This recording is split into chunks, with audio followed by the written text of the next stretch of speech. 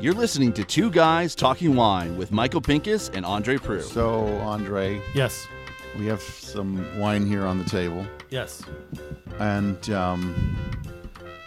of course, the one that looks really interesting, you finished. Yes. So it's just a bottle. Yeah, This is one of these Murphy Good 2015 California Merlot that you're teasing me with. So that can go away. But That's pretty good too. what I poured for you here today, just because we're back in the Toronto studio and we haven't done a Toronto studio gig in some time. No, we have not. One of your favorite labels, Yes. on the planet that is no more, Yeah. is this old Chateau de Charme 2002 Cab Merlot, and if I'm not mistaken, this is all estate fruit. And it's my last bottle of this, and it's smelling old. I'll have to give that right away. It's kind of got a leathery, Totally leather. This smells like baseball glove right away. a little baseball glove, a little And tobacco, like it smells like a baseball stadium. old oven mitt. Just But I am getting like a little Forest bit of that floor. like prune. yeah, there's a pruny note to it, and And well, you know what? the neck of the bottle Yeah. had the now old school VQA logo on it. Yes. Yeah, it did have the old school VQA logo. Because you and I have been so busy in traveling, we haven't had a chance to talk about the VQA logo. Yeah. And I don't really know where to go with it. Well, Michael, what do you think of the new VQA logo? Do you like it? I don't. I think it looks like every other logo these days. Everybody's got grapes hanging down from their logo, like the BC Wine Institute has got it, and one of the wine racks, the wine shops have got the grapes. It's just it's typical. It is very typical of anything with wine these days has to have grapes hanging down from them. And the old VQA logo has grapes as well. It's got a bunch of grapes at the bottom of it. correct, but it's just a small, tiny thing, and the VQA is larger. And I don't know if it was money well spent, because it's a classic. And I think I brought the Chateau de Charme. That's a classic label, and you really love the old Chateau de Charme label. To be fair, when we talk about money spent on the VQA logo, I don't think it was our money that was spent. Like, it wasn't government money that was spent, was it? I don't know who spends that money. I guess the government funds VQA. Do they not? Or the wineries fund VQA? Well, we don't know who funds the VQA. Who funds the VQA? I'm not really sure. I guess it would have to be the wineries, as they pay their dues, and they whatever they do would fund it. And did the wineries have a vote on it, or did they just kind of go do what the hell you want? Or does VQA just do what the hell they want anyway and just let us know? Well, like those marketing dollars, those stupid commercials that Taste Untamed. Okay, I love the commercials. I do not like those commercials. I like at the all. commercials. The commercials do give you a sense of what you're looking for. Taste Untamed? What the hell does that mean? Yeah, but you can tell that it's a commercial for wine. Of course it's tamed, because it's typicity. If you look at the VQA, all they're about is typicity. So to say Taste Untamed is a lie to the Are you public. Let me finish the thought? You don't. No. Or is this one of those podcasts where you just cut me I'm off? just going to yell. No. I mean, the commercials are good. The commercials, that it's commercials for wine, and one of the biggest problems with VQA is that I've heard over and over again from wineries over the 10 years that I've been writing about wine now, is that it's tough to let the average consumer know what VQA stands for. Well, here's why I don't like it, and I think it's the tagline, Taste Untamed. And that's not true. It's a total lie, because all they want to do is tame Ontario wines. All they want to do is, talk about typicity. They want to say, okay, well, you made a Chardonnay, but it doesn't taste like Chardonnay. And that's where you got, stupid places like Pearl Morissette, who had Black Ball Riesling. And the reason they got all in the paper is because, we got Black Ball because our Riesling didn't taste the way it should have. Michael, just shut up. You're getting way too literal about the meaning of the word untamed and tamed. You know, the purpose of the ad is to make Ontario wines look like they're more exciting than their counterparts on the shelf. That's it. And the word untamed is it's not meant to be taken literally. It's a slogan. It's a slogan to say Ontario wines are exciting. That's a bad slogan. No, it's not. It's bad. You're too old. That's it. You're That too old. could be, You're sure. not the target audience. All right. You're not the Fine. target audience. And I'm already drinking Ontario wine, so I guess I don't have to know that it's untamed, and I know too much. How about that? Yes, I'd agree with all those things. I know Sometimes not enough. too much about the Ontario wine industry, and it's the ins and outs, right? So there's a lot of crap that goes on. But anyway, that's just that. So, But you and I, we talked a little bit about the new VQA logo and the rebranding, and you know what? There's one of those things where I have a feeling you like it. I don't. Oh, look at that! Oh, wow. You know what? And I think when we talk about the podcast, like, I really want to like it. Like, I'm really just like, I like looking forward while at the same time being able to look backwards. But we've talked about wine labels on this podcast a lot. Yeah, I know wine labels is something that you are I'd say I'm an more aficionado. passionate That's about absolutely. than I am. I'm looking in the bottle, you're looking on the outside of the bottle, because I realize that whatever you put on the outside of the bottle is going to make people buy it so they have what's on the inside of the bottle. Correct. But the outside of the bottle is only going to make you buy it once. Correct. Absolutely correct. Is anyone going to not buy a bottle of VQA wine because of the logo? No. No. That's absolutely not going to happen. But I do agree with you that it does look a little bit like background noise. It looks a lot like the BC wine logo. It looks a lot like, exactly like you said, the wine shop logo, right? I think whatever one it is a wine rack, wine Or shop, wine rack, whatever or it it's one is. of the other They have ones. the grapes hanging down. And there's a But hundred, it's not just the grapes. other things that it's I've not just seen the with grapes. It's not just the grapes hanging down, though. It's the grapes hanging down like a set of well-racked pool balls ready to be hit. You know, like it's very geometric. It's a little bit cold. It's bowling pins. Yeah, it's and I mean, Looking from above, obviously. yeah, it's a little bit sort of cold. It's a little bit, kind of mechanical. I understand that maybe you're trying to make something look a little bit more official, but the thing is, I feel like the original VQA logo, where we're finally getting to the point where people are looking starting for to it? recommend or starting to recognize it, and it's at the point where it's got kind of a retro feel to it. Yeah. And not in a bad way. And you even take a look at what Premier Doug Ford did with the Province of Ontario logo. He's switched it back from the 3 guys in a hot tub, last generation of logo. And it's not a partisan issue, so I don't need to say who designed the logo, but the new Ontario logo, like the new provincial logo, is a throwback to the old school Trillium logo from the 80s. And it's instantly recognizable. Correct. So, I'm looking right now at and I don't have my glasses on because I posted something recently. I think you got a good laugh out of it. But my newest addition to my pen and my pad of paper and my the booklets at a tasting are now a pair of cheaters, so I can read stuff that's in these booklets. But What is it you're looking to read here? I'll well, read it for you. I know very like right on the top of that logo. I think it says Vintner Quality Alliance. Does it not? It's It very does. small, and the new one it's gone from that, isn't it? I'm okay with Vintner Quality Alliance Correct. being on because it is something that And I was fine with that too. I just, as you said, I don't like the bowling pin, pool ball grapes that they have done. And as I said, because this logo actually looks more like a real bunch of grapes. correct. So you know what? If you wanted to refresh it, get rid of the Vintners Quality Alliance written along the top, and just maybe expand the VQA so it's a little bit bigger, so that it's not such a small thing on the bottle. But that grapes bunch actually looks like real grapes. Like Well, what they have ish. now. I mean, it's still like a comic book interpretation of it. Correct. But what we've I got still now love. is, I just listen.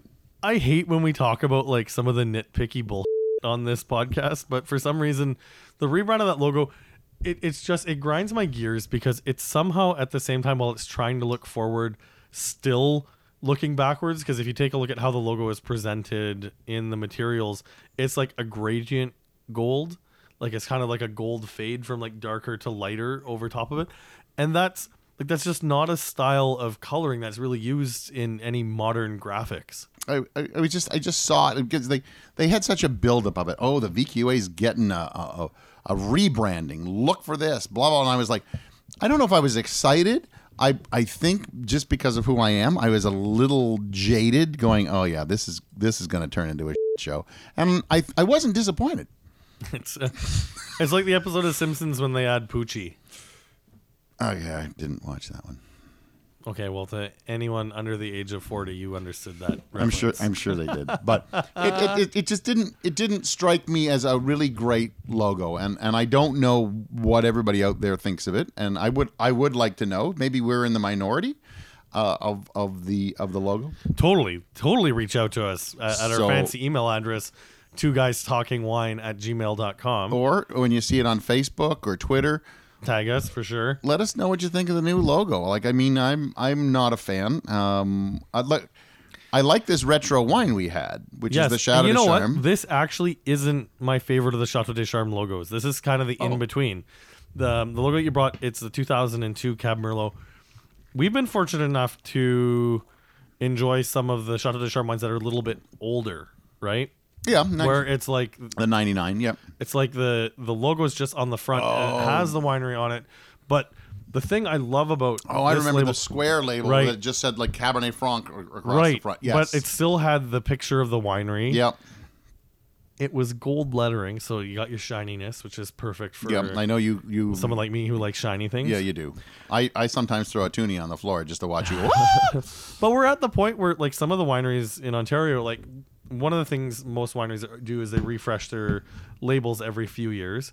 I'll be honest, I still miss the Stirring Man on the the Trius label. On the Trius labels, especially on like the Trius Red. But we're at the point where is that like the Burning Man? Something like that. Okay, I think so the Stirring Man, yeah. But I mean, some of these wineries have been around long enough that their old logos and their old labels and their old Legos. See, that's what happened was I wanted to say labels and logos, and somehow it became Legos. But they've got a real retro feel to them, and I feel like you can own that on some of your top tier wines.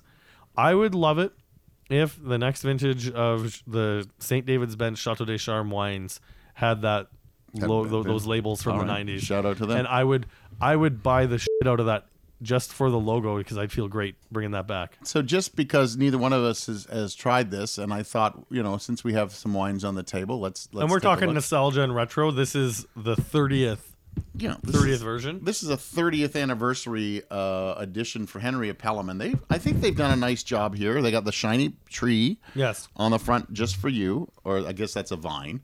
I'm a fan of the Henry of Pelham labels, how they've evolved over the years. So this is a Baco Noir Bin 106 30th vintage limited edition. No, I think I read that right, didn't I? Bin 106. Yes, you're correct. Look at me. 2018. Because it was shiny. I could see it. And this was Baco, so there's a good chance this was harvested before the rainy fall kicked in October. Correct. So we're looking at 13% alcohol.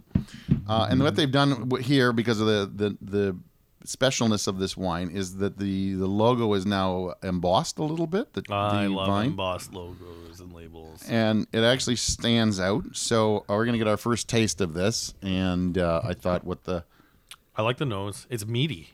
It actually has a lot of meatiness to it. You know my thoughts on Baco. Some beef jerky turkey. But I mean, Henry Pelham, and I know Daniel Speck's going to go, I'm going to get you to like Baco.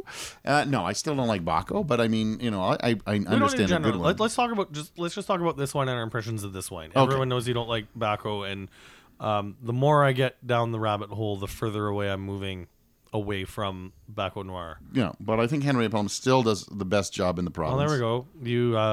You agitate this. So this is definitely something that's been built to age because there's a little bit of agitation, but the beef jerky blows away and it turns into like allspice. There's a kind of a spiced raspberry going on. Yeah, allspice, raspberry, anise. Yeah. It actually smells pretty good. All right, here goes. And so it's down the hatches. What's the old saying? Over the lips and past the gums. Look out, stomach. Here it comes. So here we go. I don't know where I got that one from. There's a lot of vanilla on that. Mm-hmm. But I mean, that's one of the things is I would say there's the Speck brothers have and they've told us that they treat Baco like a real wine. Yeah, so there's American oak in there for sure, though, like 100%. Yeah, lots of vanilla, lots of cherry. You know what? That's This is definitely something that's been built to age. Like we're drinking this way too young. correct. I feel like in a year, like if you're a Henry F. Pelham Bacco fan and you buy a bottle of this, and you should if you're a Henry Pelham Bacco fan, don't touch it for a year or two. And in a year, this should probably taste a little bit more like you expect. You just let out an expletive? Yeah, this it's something interesting about this. I wanted to go Zinfandel, but not the rich plummy Zinfandel. There's kind of a backdrop of a little bit of coffee in here. Yep, That's kind I'd of agree with neat, and there's something really kind of cool about this wine. Well, the fruit profile skewing cool climate. Like that's what's keeping me from saying Zinfandel. It's not as cherry raspberry as sometimes the Bacco from Henry Pelham is. This is a little bit more sour cherry. You said raspberry, wild strawberry. Like it's definitely got a rustic edge to it, but I mean you expect that from Bacco. But yeah, there's that huge vanilla note, and there's a little red licorice in there too. That's kind of neat. But no sweetness at all. Like this is No, bone it's dry. not sweet. No. There's a lot of dry, although not flannel sucking. I once had a student in one of my classes say, tannins were like sucking on a piece of flannel, whereas it takes all of the moisture out of your mouth. I think there's some really good acidity here. Yep. So it keeps the mouth moist, but enough tannin to suck a little bit out. So that's a well-balanced bottle of wine. Well, I gotta hand that to Spec Hunter Brothers. You've done it again. I would expect nothing less from you with Bacco. And if you are a Bacco fan, rush out and buy this. If you're an Ontario wine fan, I think this would be worth checking out for curiosity's sake. Yeah, it's definitely a curiosity, and here's always been my problem. Henry Pelham has brought Bacco to some great heights as far as Bacco can go, but there's some great heights. And I think they drag a lot of people along with them.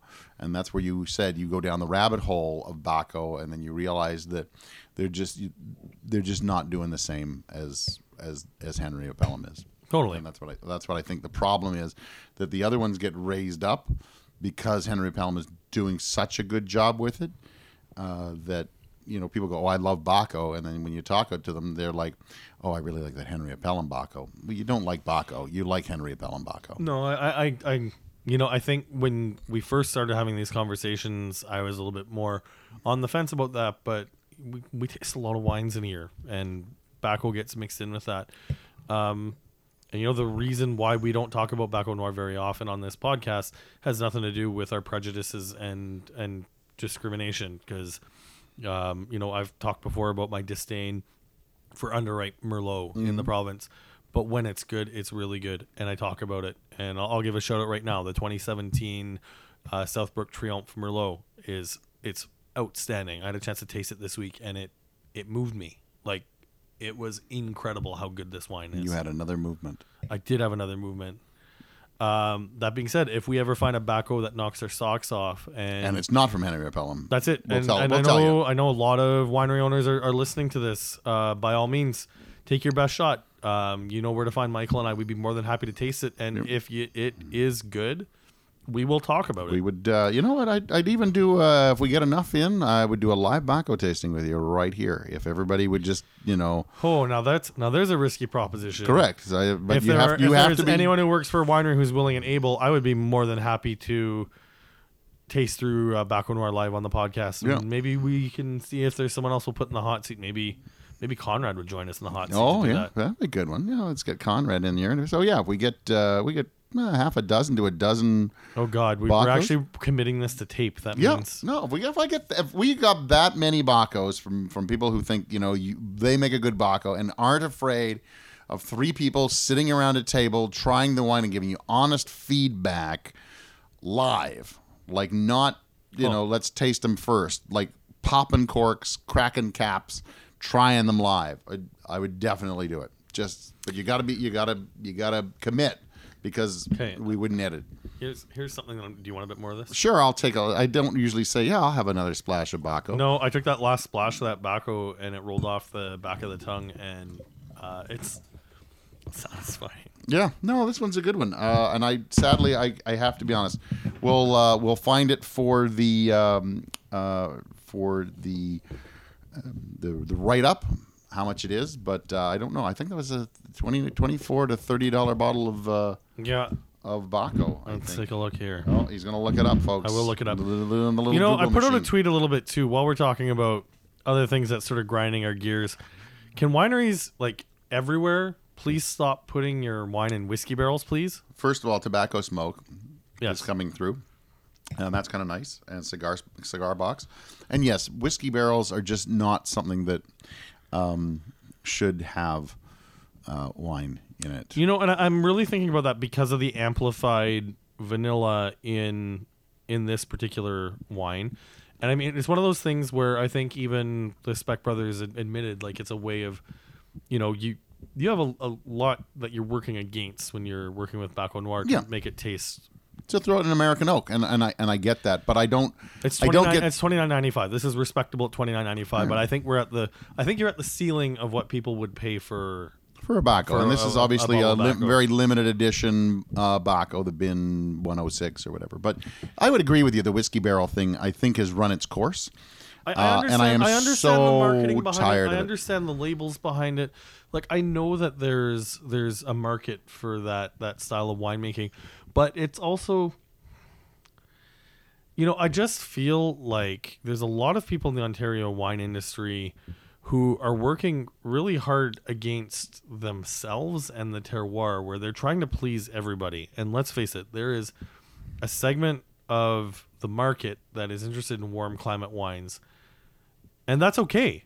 Like, I don't like country music. That doesn't mean I'm waiting for the country artist to make an album that I am going to love by betraying what it is they are at their cores. And I'm not a big country music fan either, but just to get off on a tangerine here for a second, country music is like the new rock and roll, and I don't like twang in my country music, but I like you're taking away from the analogy. Oh, okay, the analogy sorry, that we're yeah. making. It's just sort of the point I'm making is, you know, I feel like for the cool climate wines that have worked their ways into whiskey barrels that I've tasted, is you have winemakers who are trying to make cool climate wines taste like warm climate wines. And, you know, I respect you trying to capture that part of the market. I think it's important. But there's certain people who are just, you know, not going to ever like cool climate wines. Yeah, I get that, the whiskey barrel thing, and I think it's run its even. No, look, even hot climate wineries are putting wine in whiskey barrels, and I don't think that really works either. I just think they make them sweet. And it's, you know, I hate to say it, it's like the Apothic crowd times 10. You know what I mean? Apothic is, I understand why people drink Apothic. It's easy drinking, but then you throw it into whiskey barrel, and now you've added, you know, extra sweetness to that wine, extra smoothness, let's call it that, for lack of a better term. And you're really getting away from, as you said, the terroir, the what makes wine, and turning it into soda pop with other bubbles. But I mean, that's the thing is like, even it's one of the great things about the entry level of Ontario wine is, I don't want to, you know what, I'm gonna stop what my next sentence was, because I don't want to name any specific wineries, even though they probably know who I'm talking about. But it's one of the great things about entry level Ontario wine versus your Apothics is that entry level Ontario wine, entry level VQA Ontario wine is terroir driven.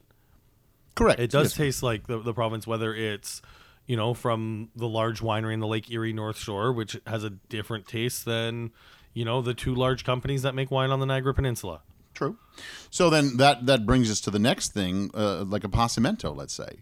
Where do you go with that? And I know that we have a colleague, Tim Appeld, who at Wine Discovery, I believe that's his Twitter handle. Yeah. We should reach out to him, because I know he's totally against a Passamento wines from Ontario. Well, and the late Gord Stimmel as well has had some very strong feelings about a Passamento wines as well.